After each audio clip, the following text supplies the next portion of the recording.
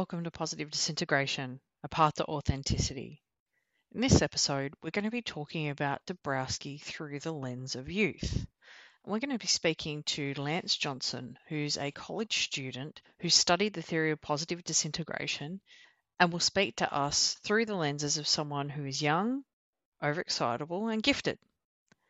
Now, a content warning exists on this episode, so we will be talking about some rather dark topics and subject matter, so that includes things like suicidal ideation and depression. So if you are sensitive to those particular topics, please be warned and take care of yourself.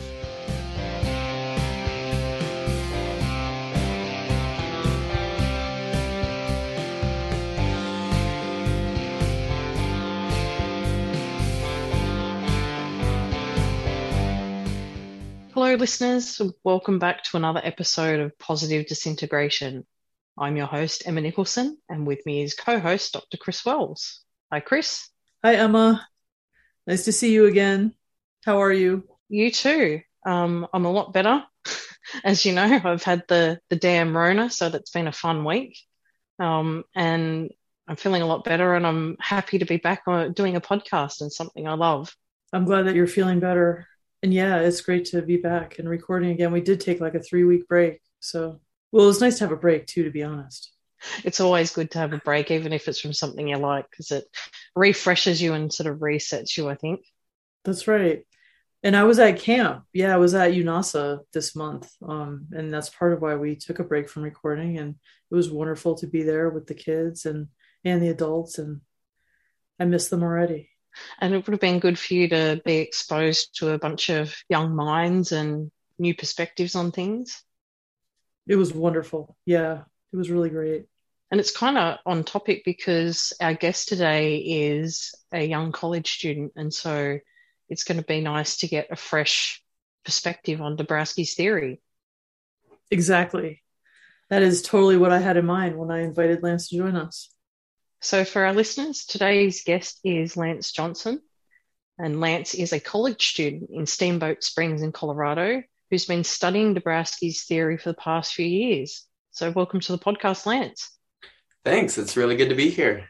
Yeah, we're so glad to have you with us, Lance. So Lance is Tina Harlow's son. That's how we met. And I've known him for 3 years. I met him when I came to visit here in Steamboat 3 years ago. And what we discovered while we were talking is that we have so much in common. Lance has overexcitabilities that really remind me of mine, especially his imaginational process. And so I wanted to have him on the podcast to talk about his experiences of overexcitability, giftedness, positive disintegration, because he's studied the theory for the past few years, as Emma said in the intro. And so we're excited to talk with you because, I mean, no offense to our guests, but we haven't had many young voices. And so we're happy to have you here. Yeah, no, like I said, I'm really excited to share and just to, have a good conversation.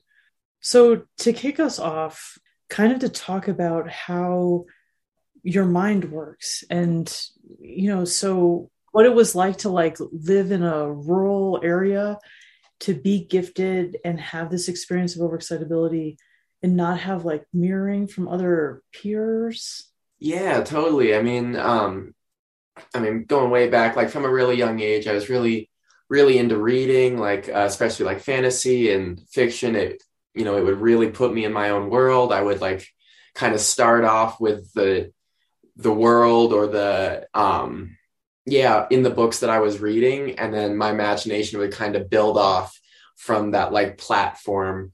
And kind of tie it into my own experiences. And it really, it really fed into my imagination. And a big piece of that is that my imagination is largely verbal. I don't have a very strong visual imagination, but I do get a lot of most of my thoughts are out loud and in other people's voices. And so that also meant that from a really young age, I was pretty good at language, good at reading, always pretty good at communicating, always had a lot of questions, always really curious and wanted to learn new things, especially with that imaginal portion. I wanted to know if the things I was imagining could be real and things like that.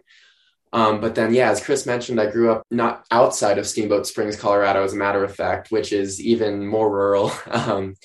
It's a school, K through 8 school that I went to, had like 100 kids throughout the entire kindergarten through 8th grade. And so, having this pretty different internal experience from the people around me, it was, I always knew that I was really different from my peers. It started out when I was younger as having like, it'd be a compliment, like, oh, you're really smart. But as it grew and grew, I think, people became maybe more jealous or just like understood that I was different and that we didn't necessarily relate as closely as, the other kids that, may have been more similar to one another. So I always felt pretty isolated there. And then I'm also gay. And I think I knew that when I was younger, but it didn't really like come into my consciousness until I was in late middle school. But again, I was in a really rural area, really small school. So for the people, everyone knew pretty much as soon as I did. And those that didn't support me made that very clear from the get-go. So there was definitely a lot of feelings of otherness and just being really different from my peers. So that was really hard for me. And mentioning, as Chris mentioned, the imaginational portion, I also had a pretty dark imagination, especially as I got further on into the middle school years.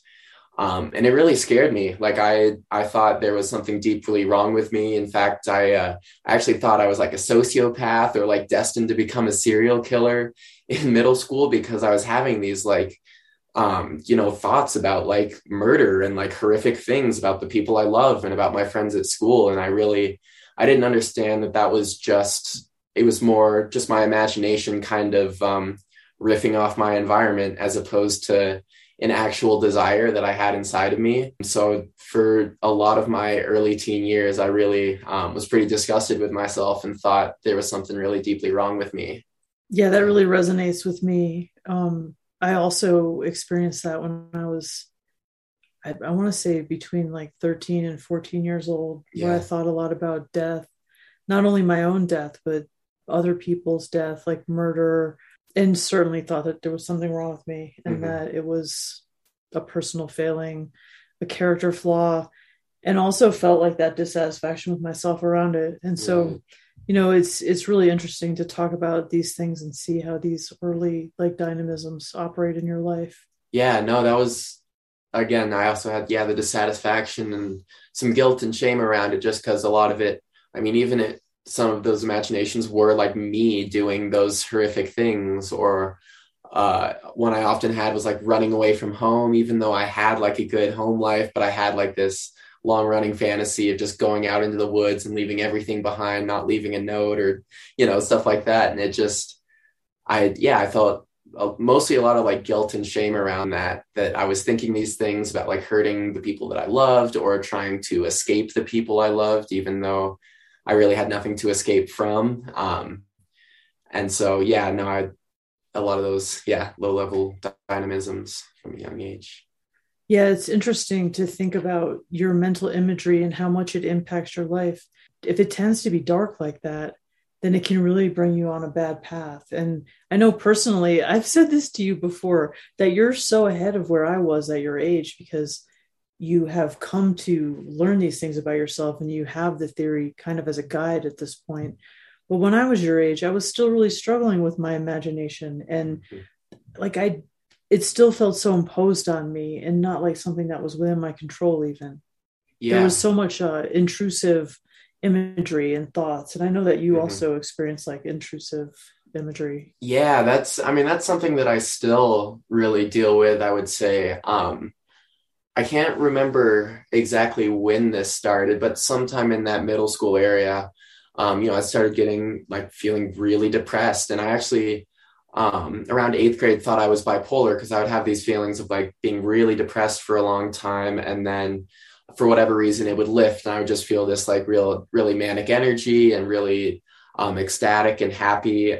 But when I was in those depressed states, I would have just these thought loops of things like you should go kill yourself, or, nobody likes you, or you're a terrible person. And a lot of like kind of going back to that imagination, like creative ways of suicide, almost like how to do it in a outlandish and kind of original way. And again, like it was intrusive, like, and I still experience those thoughts, particularly if I'm having a kind of a rough day, but sometimes they just kind of come out of the blue of like, oh, you should go kill yourself. And it took me a really long time for me to realize that like, it's not my, ego thinking that, like I'm thinking it, but it's not a thought that I identify with as a person and as a concept. And it really took me a long time for me to realize that and to escape it, because as I was feeling those thoughts, I mean, all I wanted to do was to escape it or to self-harm in one way or another. And it was leading me down, like you said, a pretty dark, kind of dangerous path. Well, I'm glad that it's gotten better. That's for sure. And I would say the same thing for myself, where it's gotten so much better in like adulthood, at least, or the more I become aware of it, that you don't have to identify with your thoughts or your feelings. You can just let them go. It's a big deal. Totally. Yeah, no, I don't know when it probably would have been maybe a year or two after I first met you, and I'd really kind of wrapped my mind around the theory a little bit more. But yeah, like if I do have those suicidal thoughts or something, I immediately kick in with, no, that's not the case at all. Like I love my life. I have so many reasons to be grateful, and I live in a beautiful place. And, maybe I'm even happy right now. And there's just a small part of my brain that's, having these suicidal thoughts. And like you said, I don't have to identify with them. Emma, I think I have to assume that some of this is resonating with you as well. Yeah, it is, particularly, and I didn't really think about it until you just mentioned it, Lance, but the whole fantasizing about running away from my life. And when you've got a rich imagination, you go into all the details about what am I going to pack and where am I going to go and what's my new life going to look like. And it sort of explodes in your mind. And what I wanted to ask you was about your experience, particularly when you're young, like being able or unable maybe to make that separation between those thoughts and those feelings and those imaginings and your actual life. So like for you, what was the process to be able to start making that separation? That's a really good question. I'd say a lot of it probably did hinge on the theory. And I mean, as Chris mentioned, like, my mom is involved in the theory. She's involved in like the, therapy, psychology kind of world anyway. So it was good that I had that person that could, kind of explain some of these things to me if I, opened up about them, and she could kind of help tell me about it. But yeah, I wouldn't say it was probably after high school started, maybe even like midway through high school, that I really like kind of unidentified with it. And no, even late, I mean, obviously things fluctuate, nothing's perfect, but I would say it wasn't even until like COVID hit maybe that I really, had some time to spend with myself. And I realized that, I don't really have like, I don't identify with the term mental illness, and I don't really, I have behaviors and tendencies that some people might label as bipolar or ADHD or, even obsessive compulsive, like different symptoms there match different diagnoses. But I really realized that no, I'm just me, and I can really choose which parts of my mind and my imagination I can identify with, and which ones really aren't serving me. So yeah, I would say actually about COVID is when it went from an intellectual thing where like I knew of the theory and knew what it meant and what it was saying, to actually experiencing the theory and kind of doing that like auto psychotherapy and kind of talking myself out of some of those really dark thoughts and ideas. I do want to talk with you about are the ways that you have explored and used auto psychotherapy, and self-education in your life, because I happen to know that you have done a lot of your own inner work, and you've like drawn on a lot of different resources to help yourself.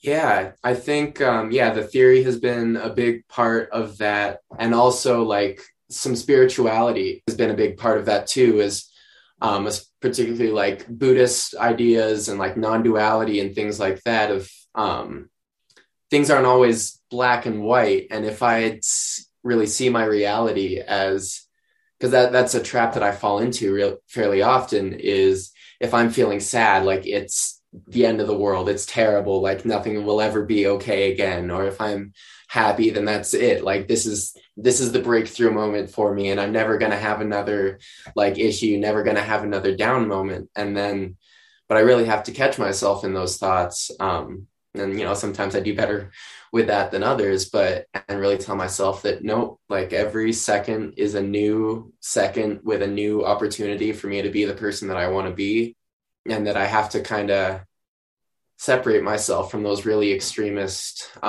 perceptions of my reality, and that things are a lot more nuanced than I thought they would be, or that I may think they are. A lot of it centers around like acceptance too, like really, there's going to be thoughts that are looping kind of obsessively in my head over and over, and there may be ways to distract yourself from it. But at a certain point, if you're laying in bed or whatever it is, you kind of just have to say, okay, like this is just how my mind is right now. And there isn't a whole lot I can do to change it. So you can, kind of just sit with it. And what I found is the more you confront those thoughts and accept them and say, this is just what my brain is doing right now, the quicker those thoughts dissipate. Like the more, thinking back to like early high school, I really tried to run away from the thoughts and feelings that I was having. And the more I tried to run away from them, it seemed like the closer they got to catching up with me. And it made it so much more intense and painful when those thoughts and feelings did catch up with me, because I had spent so much time trying to escape them that it was like this big tidal wave coming up behind me. And as soon as I stopped running, it would hit me from behind. So trying to catch those thoughts before it becomes that tidal wave has been a big part of my process. That makes sense. Lance, you talked about acceptance, and I know when I was around your age, a big part for me in accepting those sorts of darker thoughts was finding other media that kind of reflected how I felt about things. So I realized that I wasn't such an anomaly. So for me, like I listen to a lot of heavy metal music, which people have preconceived notions about, but a lot of the lyrics revolve around sort of inner demons and dark feelings. And I also read like Stephen King novels and stuff like that a lot when I was young. And that helped me realize that, there are people out there with these dark imaginations thinking of these things, and they're not necessarily serial killers, but it's okay to have those thoughts. And so for me, media was a big sort of part of that acceptance. What I want to sort of ask you from your perspective, being young today, is like with social media, I see a lot of people like, posing themselves on Instagram and stuff and trying to make their life look as bright and shiny as it can possibly be. Do you think that sort of has a different effect on you trying to cope through this now today than it probably had during Chris and my time? Yeah, I'm glad you mentioned the Stephen King. Chris and I were just talking about yesterday, like how that was something we had in common, like as we got older, like early teens. And a lot of like, like no more emo music and like, like you said, metal, and just the songs about the darkness and stuff definitely did help me. And seeing Stephen King was I think a huge part for me, is that like he is imagining those things. He has, all of those horrific things that just make your gut wrench as you're reading them came from his mind. And it really was comforting for me to know that Stephen King wasn't a serial killer. He was a serial author, and he had really put all of those horrific things in his mind to good use. But then going back to your question, like with social media, I personally, like, I've gotten off of Instagram. I've never even gotten onto TikTok now because of that exact reason. Like, I can't possibly like live up to those expectations that I see online, and it's exhausting for me to even like think about trying. Like, I don't want to put in the effort of like finding the perfect filter to make my skin look like glowingly radiant. I don't want to, spend an hour trying to think of the perfect caption for my post. Or, if I see a beautiful sunset, I don't want the first thought in my mind to be like, other people need to see this sunset. I need to catch it for other people. I really want to appreciate reality as I'm experiencing it without the need to tell other people. I think I'm fortunate in that I was able to see that for myself and get off of social media, because I know a lot of people that I think are pretty negatively impacted by it. But it's so addictive. Like, it's so hard. Like, that's why I got off Instagram, because I would get on it and my intent would be to, just fill 10, 30 minutes scrolling. And the next thing I know, I'd look up from my phone and it's 2 hours later and I feel like shit. Like, it's the same thing with TV. If I end up sitting and looking at a screen for like, 2, 3 hours, it doesn't feel good. That's not a kind of recreation that's leading to any sort of growth or self-satisfaction. It always just makes me feel like I've wasted 3 hours. I definitely think I've been fortunate in that I have been able to recognize that from this age, because I think a lot of people my age and a little bit younger are really inexorably pulled into that whole scene, and that our whole society is trying to push us there, and that the future of business and the future of everything is on social media. It's a real problem. Mm-hmm. I talk with a lot of people who really struggle to get away from their phones, and they spend a lot of time scrolling hours of their lives. And I try not to do that, but it's easy to get sucked into it. And so I think that you're smart to just cut yourself off from it. And I do want to say, like, I'm not going to get up on my high horse. Like, I have Snapchat and I spend far too many hours of the day, like, Snapchatting with people or like looking at the Snapchat stories that it gives me. Like, I won't claim to be all, holier than thou, but I at least can recognize that some social medias are a bit more addictive for me than others, and also have a much more unrealistic, like, beauty standard and things like that. Like, Snapchat for me is comedy usually, or like cooking kind of stuff. I don't do it just to like look at my friends and so much. So I think that that's been helpful for me. Not to sound old, but I've only used Snapchat a couple times, and so I'm just now like learning about TikTok too. So, but yeah, it's like anything though. It's a tool, and I think how you use it is important. So if you're going on YouTube and spending hours like laughing at other people's misery and fails and stuff, that's one thing. But if you're going there to learn how to cook or do a DIY thing or something, then you can actually get something out of it. It's like a hammer. You can use a hammer to build something or to destroy something. Totally. That's right. Yeah, and I think that is one nice thing about like the kids that are growing up with social media. We've kind of been able to learn to adapt to it a little bit. It's our generation being able to grow up with those tools. Hopefully, most of us will be able to learn how to use it as a tool in an effective way and not just in a destructive way. But then I also struggle, like, I don't fully feel like I'm using the tools to their full benefit. Like, I use social media as more of a relaxation tool or a kind of distraction tool. And so I'm doing it less maybe than most of my peers, but I also know a number of my peers who are like pursuing their interests really closely on Instagram, and their feed is filled with like, if they're artists, it's the kind of art they're into, or, the careers they're interested in. So I won't like hate on all social media, because like you said, it is a tool. And for the people that learn how to use it effectively, I think it can be a really good tool. But it's so hard to use it effectively because there's so many people whose sole motivation is to try to extract capital out of you and get you on there as much as possible and seeing as many ads as possible. And having to be aware of that is really hard.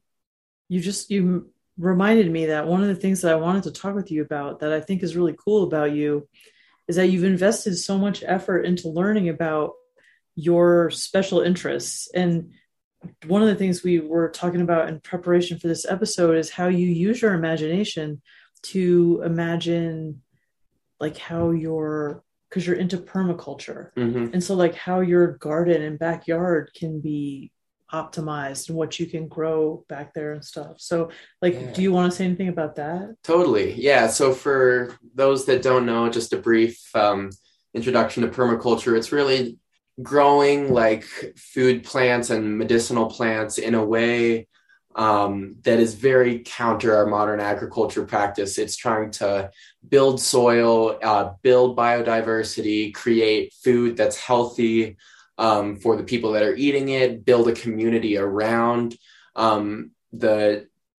your agriculture operation. It's really a more holistic, like healthy way of trying to do that. And so I really got into that again during COVID. And since then, since I've really started to learn more, that's where my imagination has gone. Like if I'm laying in bed right before I fall asleep, my mind is wandering off to like thinking about in our own backyard. Like if I had infinite money and resources, where would I plant this tree? What construction operations would I do here? Would I move some soil? Would I, put irrigation in certain places? And sometimes, I really let it run wild, and it's just imagine yourself a perfect plot of land with all of these different things. Like, how would I deal with my waste? A lot of what I think about now is like, making use of like where to put a bathroom to funnel it down into a tank where I can ferment it into methane to be used as cooking gas, and creating like a whole system that really uses all of the outputs from myself and from existence and putting it back into a productive use, which is so much fun because there's infinite creativity there. There's so many different ways you can do it, and so much information out there about how different people have done that. Like there's some people that compost their waste. There's some people that, like I said, they ferment it for methane and use that as cooking gas. There's people that maybe don't. They live on a property that had an existing plumbing system, and so they just use that. So I think it's just, there's a lot of opportunity to use that imagination in this particular field, which is really what drove me to it as a career. And I think Dabrowski's theory is ultimately what led me to that place. Like I did not have a lot of hope for most of my teen years, like about global warming and all of the horrific challenges that are facing our species and our world, really.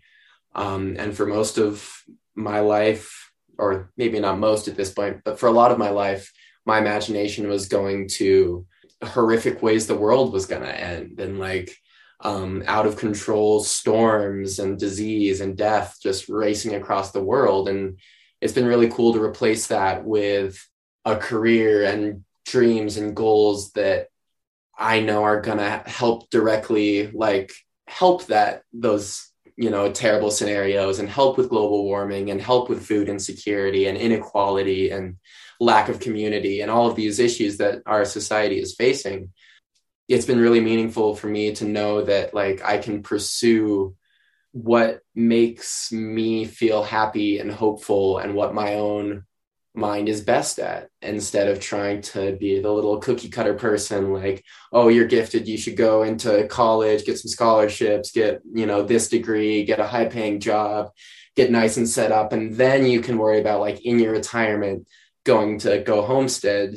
And I decided, no, that's bullshit. I want to do something that's going to make me happy and feel good about the things that I'm doing for the earth as soon as physically possible.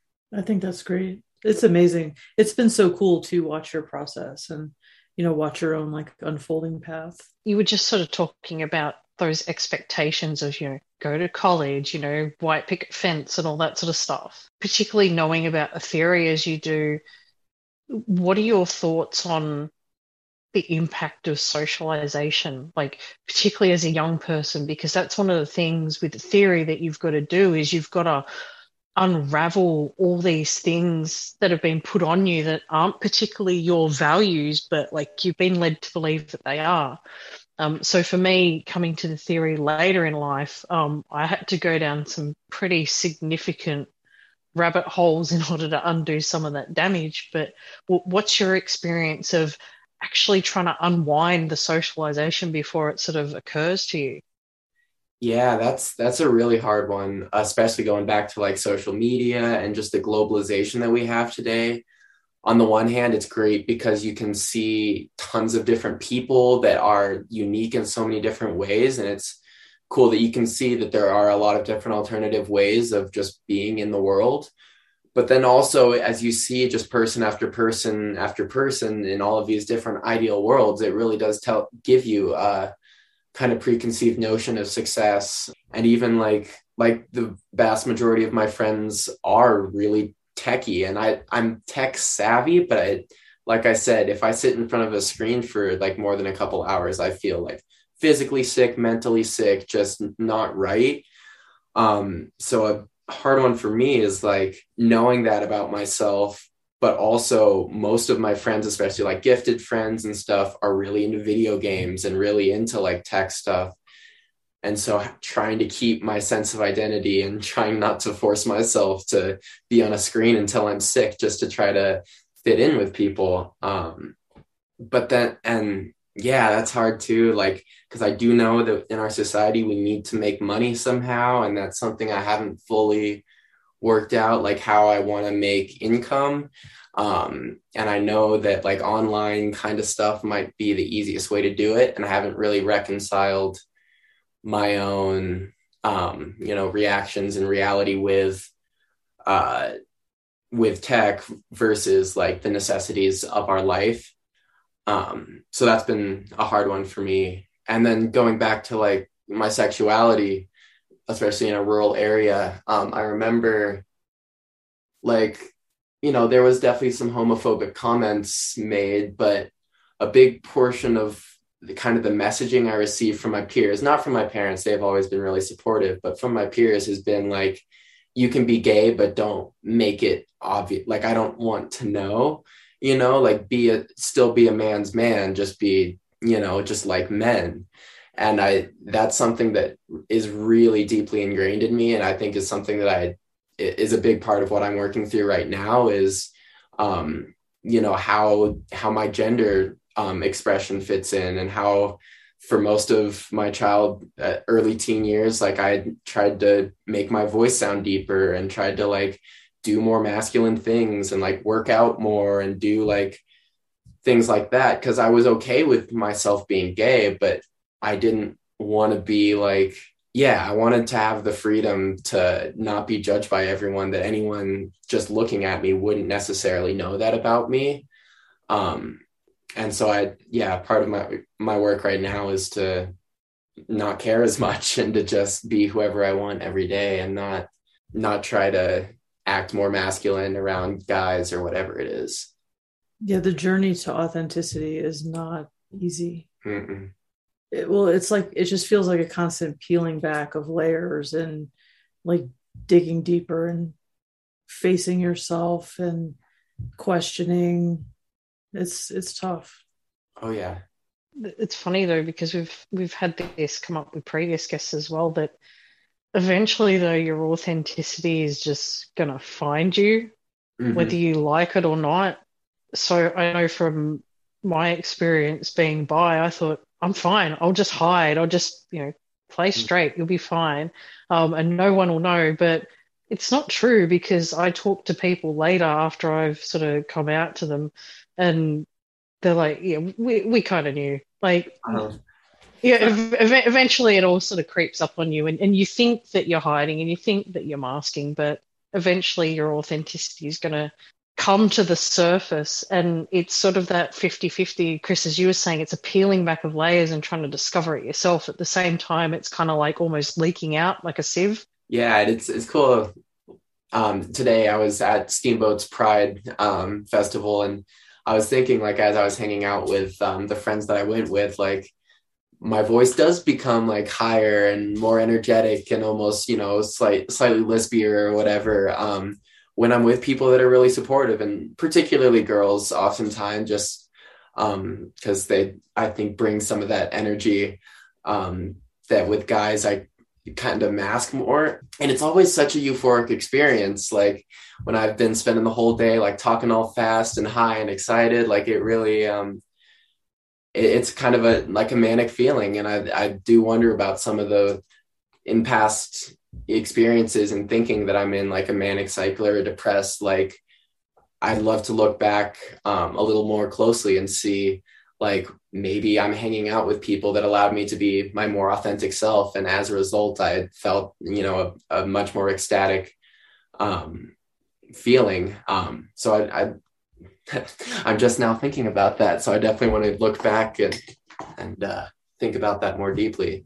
But I think it's probably true. Like I find when I'm hanging out with guys and I mask well, like I'm very good at fitting into just about any social situation, going back kind of since most of my thoughts are verbal, like, and it's oftentimes in other people's voices. It's very easy for me to like put on someone else's voice while I'm talking to them. I do it kind of subconsciously.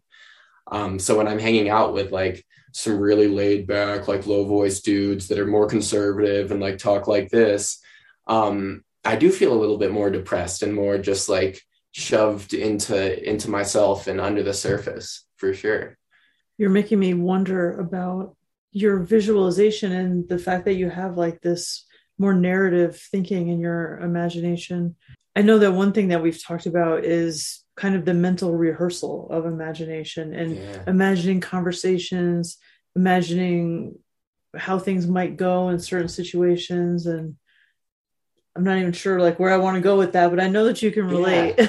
No, totally. Like, yeah, that's always been a huge thing for me is like, sometimes it's a rehashing of conversations that's already happened. But I might even say the majority of the time it's like hypothetical interactions, maybe with people that I know, but it could be like someone that's just straight out of my mind. And, I hadn't necessarily met them before.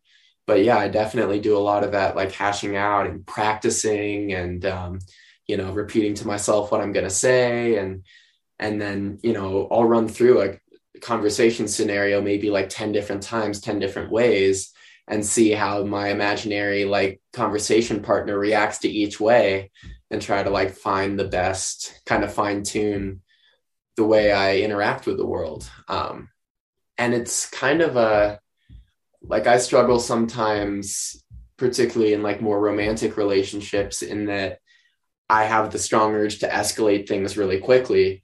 And I think a lot of that has to do with that rehashing in my head is like, I'm imagining a scenario and we're like sitting and talking with this person that I'm interested in romantically. And then very quickly in the mental scenario, it starts to go sexual. And then I think, I want that to be my reality, or I expect that from someone else. And, for the vast majority of people, that's not the case. Most people aren't just like, at the touch of a button ready to go. And so it's been hard for me to remember that and to remember that, my imagination is just that. And sometimes, and fantasies are just that. And that reality is definitely different than your inner experience. And I have to, deal with that. Right. That actually makes me think of another question that I wanted to ask you, which is just around, did you ever find that you had trouble mixing truth and fiction kind of in your, like mixing truth and fiction? That's one of the questions that like from the original, like overexcitability questionnaire, I think. But yeah, mixing truth and fiction is definitely one of the key indicators here. But yeah, it's just like it's on the table of manifestations. That's what it is. Like, so it's one of the phrases that Michael has used when talking about imaginational overexcitability. And so, yeah, I mean, what's been your experience with that? Yeah, a lot of it's like sometimes my relationships with other people, like someone who has otherwise been like really nice to me my whole life. I, for some reason, have this feeling that they're not, that they're faking it and that they don't actually like me at all. In fact, I actually kind of forgot about this through maybe like most of sixth grade, or maybe I shouldn't say most, but a good portion of sixth grade. I thought that I had special needs, like that I was like developmentally delayed and that no one had told me and that everyone was just acting nice to me because like I was, because I saw like other kids at the school that were like that. And I was like, oh, everyone's nice to me, kind of like that. Like, I wonder if, just no one's told me that I've, and then I realized, wait, no, I can read a book faster than anyone else in my peer group. I can like, if I do have a developmental delay, it's definitely not as intense as what I'm thinking I had. But yeah, it's a lot of that, like some kind of a level of paranoia around relationships. But then also like with identity too, sometimes I'll think about myself and I'll be extremely like convinced that there's an aspect of myself or my identity that's like set in stone, that it's a clear part of who I am. And then the very next day, like as I'm thinking about it or talking to someone about that realization, I'm like, wait, no, that's like exactly the opposite of how I really am or of how I usually feel. So yeah, it can be kind of a confusion of identity sometimes and a confusion of my relationship with other people, but usually not so much like reality itself around me, although sometimes that is the case, especially when I was younger. I was always a convincing liar, sometimes not even knowing that I was lying. I improv a lot when talking to people. And so sometimes someone would ask me a question or ask me why or whatever it is. And I just like kind of riff off whatever seemed to be the most plausible explanation for what I was thinking or saying, and kind of just cross my fingers and hope that I'm right, or that if I am wrong, that no one's going to call me out on it. And it works a little bit too often. One thing I wanted to know was, what was Lance's advice for other people around his age who might have overexcitabilities or trying to cope with them? So basically, what are your hacks for dealing with it? Oh, that's a really good question. I'll probably have to think about that for just a second. I would say find like-minded individuals. I think that's a big part of it.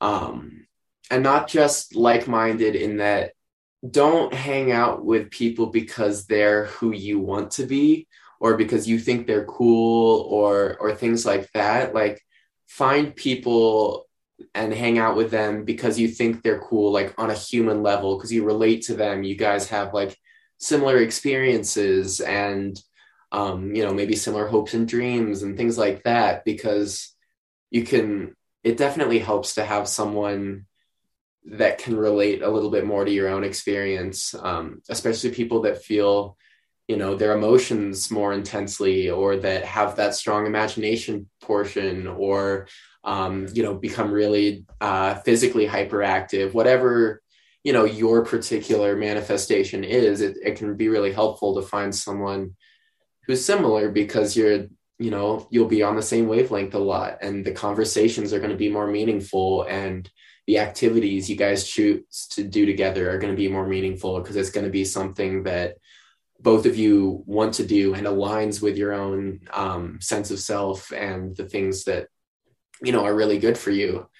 So yeah, I would say find a good peer group, and going back to kind of acceptance too. Like, you're not a horrible person, or there's nothing wrong with you.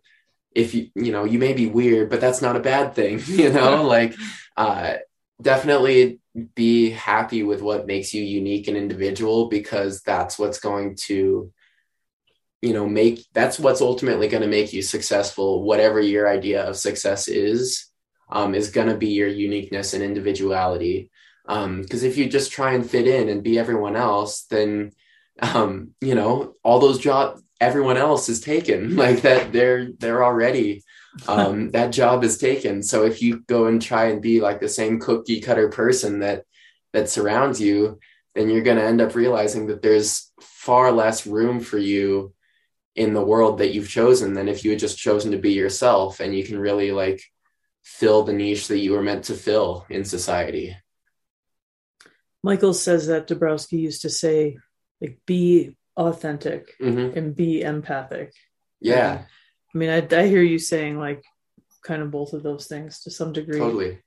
Another thing that I just happen to know about you is like with your psychomotor overexcitability, I feel like you've done a good job of figuring out like how to harness that and deal with it well. Yeah, I mean, that I largely attribute to martial arts. I started Taekwondo in 7th grade, and that has been huge for me, both as an outlet for like psychomotor overexcitability. I mean, just, 1 to 2 hours twice a week of really intense like exercise that really challenges my proprioception and figuring out where my hands are in relation to my body and how to move quickly, but also deliberately, and having good balance and things like that. But then also being able to, as the need arises, still your body and kind of let the excitement and overexcitability sit for a second and then channel it later, not necessarily feeding into every second that you're feeling this urge to go do something, but to kind of save it, not to bottle it up and just let it bottle and bottle and bottle until something breaks, but to save it up to a more appropriate time. So that really started my like kind of love of exercise. But since then, I mean, I love to bike and hike, and I've started working out more recently, like at the gym. And that has been hugely helpful for me, both like on a chemical level, like endorphins and everything, on a just body image level, and then on the psychomotor level, like I feel much more calm and with it and less anxious in the rest of my reality when I've gotten that exercise and gotten that psychomotor excitability kind of out of my system. Sometimes like I really don't give into it, like I try to, if I'm getting really anxious in class, sometimes I'll get up and go around, but sometimes a lot of it is to just sit there and like focus on my breathing, and sometimes even just fully tune out of class and be like, okay, like as overexcitable as I am right now, like I'm feeling antsy and ready to move. Maybe, I'm not going to remember what's going to happen. I'm not going to follow the class anyway right now. So I might as well just like kind of focus on my breathing, get myself back down to a more grounded space. And then from there, I can decide, okay, no, I really need to go walk around the building. Or I can say, okay, I've reset myself and kind of put myself back at the task at hand. That was so me as a student, walking around and not being able to sit easily in class. Yeah, and I still struggle I think it's part of the reason I struggle with screens so much is I can't sit still for that long, but screens make me want to sit still for that long. So then I'm kind of just forcing my body to sit in a position that it really doesn't want to keep. So I definitely have to make sure that I'm taking breaks from, be it work, whether it's, it may be productive, but sometimes it's also recreation. And either way, I need to, every couple minutes or every half hour or so, get up, move around, at least get a snack, maybe go outside. Definitely as you get older, a lot of, the work is by yourself and finding what works for you. But I definitely think it's really important to have, like, on a parental level, like being able to see in your kid, like those overexcitabilities. Like, I think that was really helpful for us as a family unit to know, like, what each of our overexcitabilities was, and that it wasn't something wrong with us. It wasn't lack of like self-control, that just, we all had different ways of being in the world, and that, we had to kind of accept that. So I think it's definitely important for parents to see that. And even before you can really do a questionnaire, like your kid could be 2, but you can kind of tell, what makes them tick, what makes them smile, what makes them like really energetic and things like that. And I think you can get a kind of a good idea of what your child needs, and then trying not to stifle it too much. And like, yeah, we all have to be members of society, but that, that looks different for everyone. And the less you can change your child to fit the mold of of what society wants, the better they're going to feel, probably the better better off you're going to be as a parent, because you're not going to be constantly fighting your kid to fit into this box or whatever. Yeah. That's right. Yeah, I know that your mom really relies on helping families that she works with understand each other's overexcitabilities and how important that is. And I've seen that in my own work, in my own life too. It does matter. Yeah. It's important to know that, especially if you have, one family member who's a certain way and you have somebody who has kind of opposing overexcitabilities, it can be really challenging. And that's where, like, my mom and I, we clash fairly often because we have very similar overexcitabilities, and I think we potentiate and sometimes make worse. Like if we're spinning off, and not in a very good place, then those emotions bounce off of each other, and those psychomotor overexcitabilities bounce off each other, and we're moving, and then there's just all kinds of, it can definitely spiral itself up. So finding ways to decompress those overexcitabilities, get them satisfied, so that you don't have members of the family like just spinning each other up and up and up until things break down. Finding the theory obviously made a big difference to you, and how you navigate the world and how you cope with your overexcitabilities and how you deal with sort of disintegrations and stuff. So what would you say to people who might sort of suggest the theories a bit too difficult, or not suitable for teenagers? What do you find is the importance and the value in the theory for someone your age? For me, like the minutia, the specifics, and the dynamisms, and which level they occur at, and that's all good stuff to know, and I think there's definitely a place for it, specifically for like people like Chris and people like you, Emma, that it's something that you really study and really dive deep into.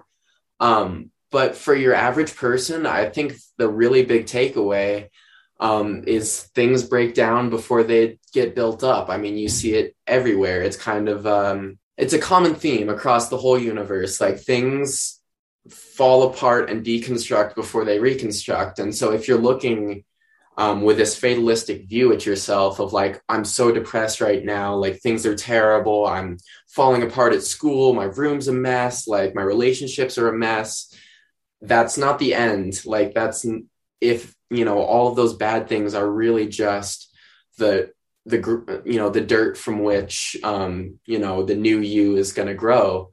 It's really about like seeing the good in the bad, and kind of the yin yang quality.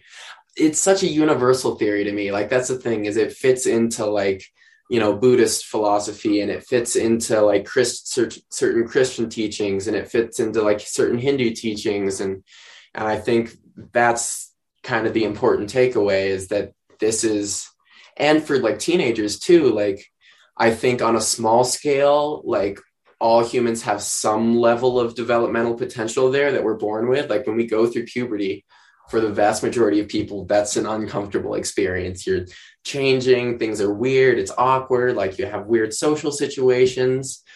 And some people who have higher overexcitabilities are going to have a much stronger experience than others. But I think being able to see in everyone that the horrors of puberty are necessary for us as to grow into the human beings that we're gonna grow into.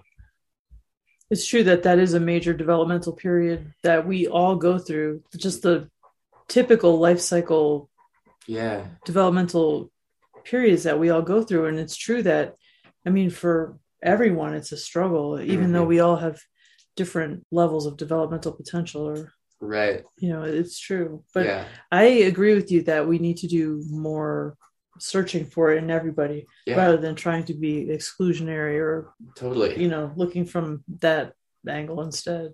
Yeah, because I think there's plenty of people who, there's the people who have the strong overexcitabilities in a way that makes them, maybe better than average at certain skills. But I think there's plenty of people who are perfectly average, and that's kind of their dynamism, that's the source of like their shame or their dissatisfaction, is like, I'm not extraordinary enough or whatever. And I think there's definitely something to be said there, is that everyone, you know, wherever you fall on the spectrum of overexcitabilities and stuff, has their own, you know, negative experiences and emotions and dynamisms that they can grow from. That's right. We can all grow. Mm-hmm. There's no doubt about that. Yeah. So I'll say I'll somewhat disagree with Dabrowski that it's set in stone that everyone has to be, that most people are going to be level 1. I think in a perfect world where we really have taken full advantage of the theory, I think there's going to be a lot more people in higher level disintegrations, because more people are going to realize that their pain or their neuroses are something to grow from and something to learn from. That's the goal. That's what we wish. That's the yeah. dream, I should say, is that people could see that. I mean, I have to say that as an American, I'm extremely discouraged at the moment with that potential, but it's a lovely idea. Yeah. Well, and that's the same thing. Like I try to see it as, you know, for those who aren't familiar with American politics, women's rights are not explicitly in the Constitution, apparently, but there is an amendment that has been around, but has yet to be ratified. All it takes is one more state to ratify it that would put women's rights explicitly in the Constitution. And right now, what I'm hoping is that this disintegration of taking away abortion rights as a right is going to be the catalyst to say, no, we need to pass the Equal Rights Amendment and say explicitly in the Constitution that women and the LGBTQ plus community deserves rights explicitly in the eyes of the entire government. Right. Yeah. You know, that would be a good thing to come out of this bad thing. That was beautiful. I was clapping behind my mute button when you were talking about the whole growing from the dirt and stuff. I'm like, yes. Mm-hmm. Right. Well, thanks so much for joining us, Lance. It's been great having you. And it's just fun and refreshing to have a young person with us to have this conversation. I mean, not that everybody's been old or anything, but I mean, it's nice. I've so enjoyed getting to know you and having conversations. And so I knew that I wanted to have you on the podcast, and I appreciate that you joined us. Yeah, no, I'm glad I did, because we always have such good conversations that are, you know, all really similar to what we just did. And I think it's cool to get those out to a larger audience, because I think we do reach some cool conclusions, or at least always get good ideas and thoughts out there. So yeah, it was a really cool experience. I'm glad you guys had me. Yeah, thanks heaps, Lance. Has been great to have a young voice on the podcast and new perspectives, and it's probably left me and Chris feeling decidedly old. And thank you, Chris. Always a pleasure to have you on with me. Well, thank you, Emma. I feel the same way. It's always a pleasure. I feel the same. And thank you to our listeners, because we appreciate you too. So thank you for joining us on another episode. The Positive Disintegration podcast is funded by the Dabrowski Centre. If you like what you've heard, please consider donating through the link in the show notes. And if you're listening to us on Apple or Spotify, give us a rating or leave a review. If you want to get in touch with us, you can email positivedisintegration.pod@gmail.com or find us on Twitter or Instagram. And until next time, keep walking the path to your authentic self.